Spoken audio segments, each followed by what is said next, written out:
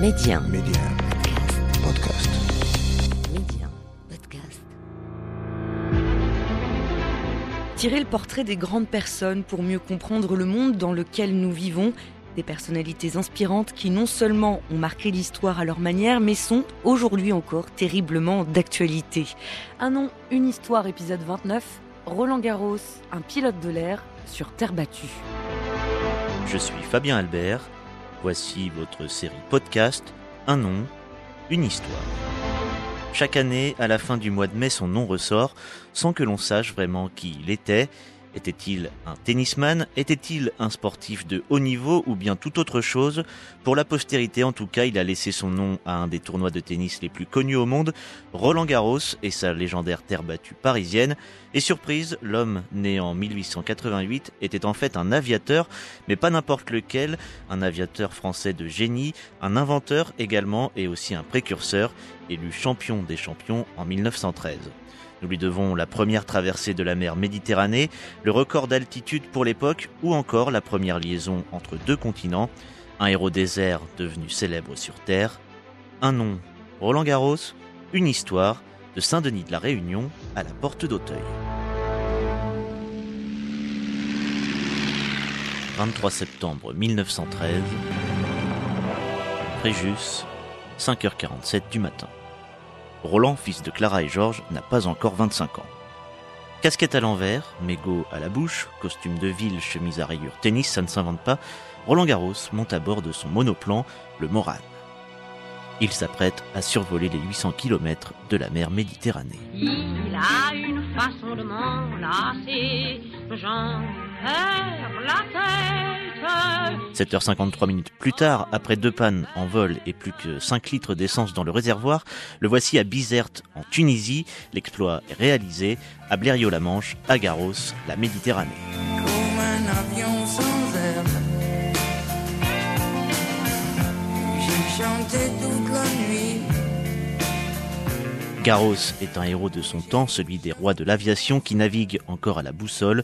À part le tennis, le jeune homme a touché à peu près tous les sports avant d'en choisir un, le sport aérien.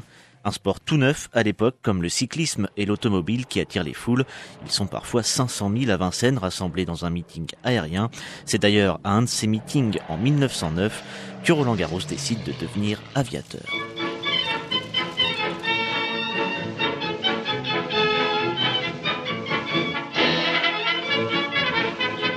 Sans le sou, ses parents sont restés à Saigon en Cochinchine française où il a vécu de 4 à 12 ans. Roland Garros passe son bac à Paris avant d'entrer à HEC. Diplôme en poche, il ouvre sa concession de voitures. Ça s'appellera les voitures de sport Roland Garros. Viens poupoule, viens. Quand j'entends les chansons, ça me rend tout polisson. Ah, viens poupoule, viens. Souviens-toi que c'est comme ça que je suis devenu papa. L'affaire marche plutôt bien. Alors après sa révélation pour le sport aérien, Garros s'achète pour 7500 francs une Demoiselle Santos Dumont, nom du premier avion ultra léger de 60 kg, fait de bambou et de roues de vélo. Bref, on est bien plus près d'un ULM que d'un Airbus 380. Qu'importe, Roland Garros est fin prêt pour l'aventure. Il apprendra à piloter tout seul et aura son brevet qu'après coup. Et avec seulement 3 heures de vol au compteur, il parvient à se faire embaucher. Direction les États-Unis, New York.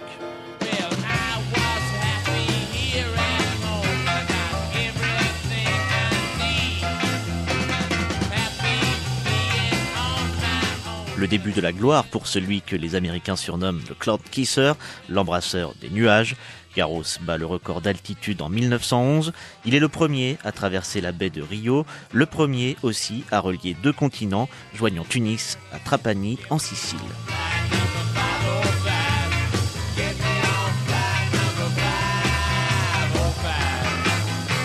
La presse flaire le bon coup, elle en fait ses choux gras, dope ses ventes. Garros est élevé au rang de héros national.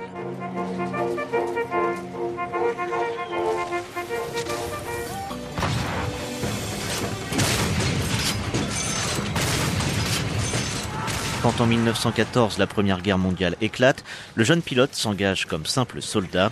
Si l'aviation ne dispose pas encore d'armée, elle a un génie dans ses rangs, son nom, Roland Garros. Écoutez Benoît Emmermann, écrivain et journaliste sur France Inter. On dit l'anecdote, les historiens me contrediront peut-être, mais qu'il a un portrait de Verlaine sur son mur dans sa chambre et qu'il y a un ventilateur qui est devant ce portrait de Verlaine et il constate qu'il voit très nettement ce portrait de Verlaine à travers l'hélice du ventilateur. Il transpose cette vision ou cette découverte avec son hélice d'avion et il dit avec un fusil ou avec une mitraillette, je pourrais tirer à travers mon hélice. Dispositif révolutionnaire qui change à jamais le cours de la Première Guerre mondiale, maîtriser les airs devient le nerf de la guerre. Fait prisonnier en 1915, il s'évade en février 1918. Après 3 ans de dure captivité, Roland Garros n'a qu'une envie, retourner sur le champ de bataille pour se battre.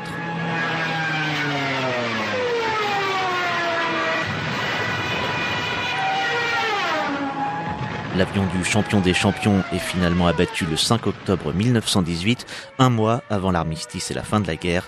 La première vie de Roland Garros s'achève.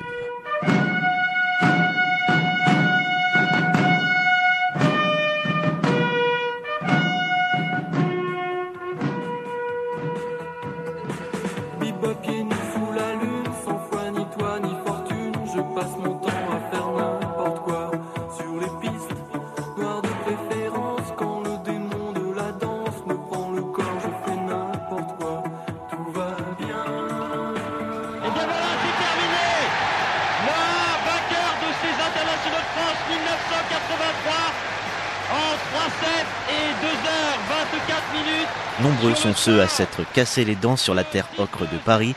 Pete Sampras, Jimmy Connors, Boris Becker, 3 légendes du tennis, 3 légendes à qui il manque un titre au palmarès, les internationaux de France, tournoi aussi appelé Roland Garros depuis 1928. C'est fait, Bravo fait, Roger. incroyable. Bravo Roger, à genoux sur la terre. À l'époque, 10 ans se sont écoulés depuis la fin de la Grande Guerre. La vie a repris son cours, le sport et le tennis également. Après avoir remporté l'édition 1927 de la Coupe Davis, la France des mousquetaires Borotra, Cochet, Brugnon, Lacoste est chargée d'organiser l'édition suivante. Problème, il n'y a pas de terrain assez grand. J'ai 2 amours, mon pays et Paris. Émile Le Sieur, président du Stade français, un club sportif qui regroupe dans les années 20 d'autres disciplines que le rugby, est d'accord pour prêter des terrains à une condition, que le stade porte le nom de son grand ami rencontré à HEC, membre du club comme lui et mort à la veille du 11 novembre 1918. J'ai cité Roland Garros. Le tennis va faire un malheur dans le public français, mais le central de la Faisanderie est trop petit pour le contenir.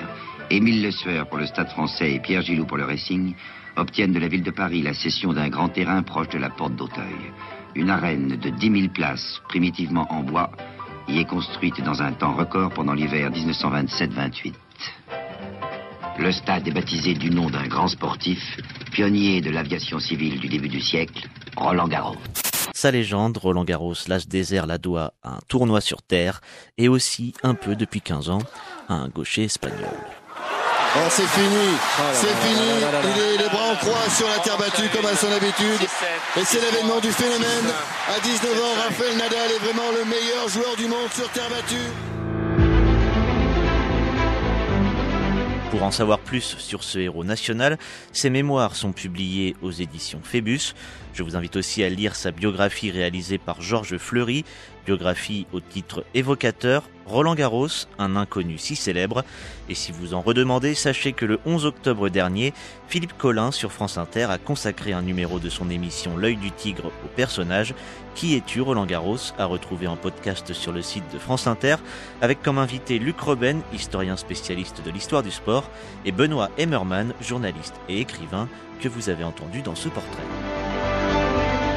L'homme de l'avenir est celui qui aura la mémoire la plus longue, ce n'est pas de moi, mais de Nietzsche. Alors souvenez-vous de l'histoire, celle avec un grand H, pour mieux comprendre la nôtre au quotidien. Et abonnez-vous à notre podcast Un nom, une histoire, que vous pourrez retrouver sur nos plateformes tous les mardis.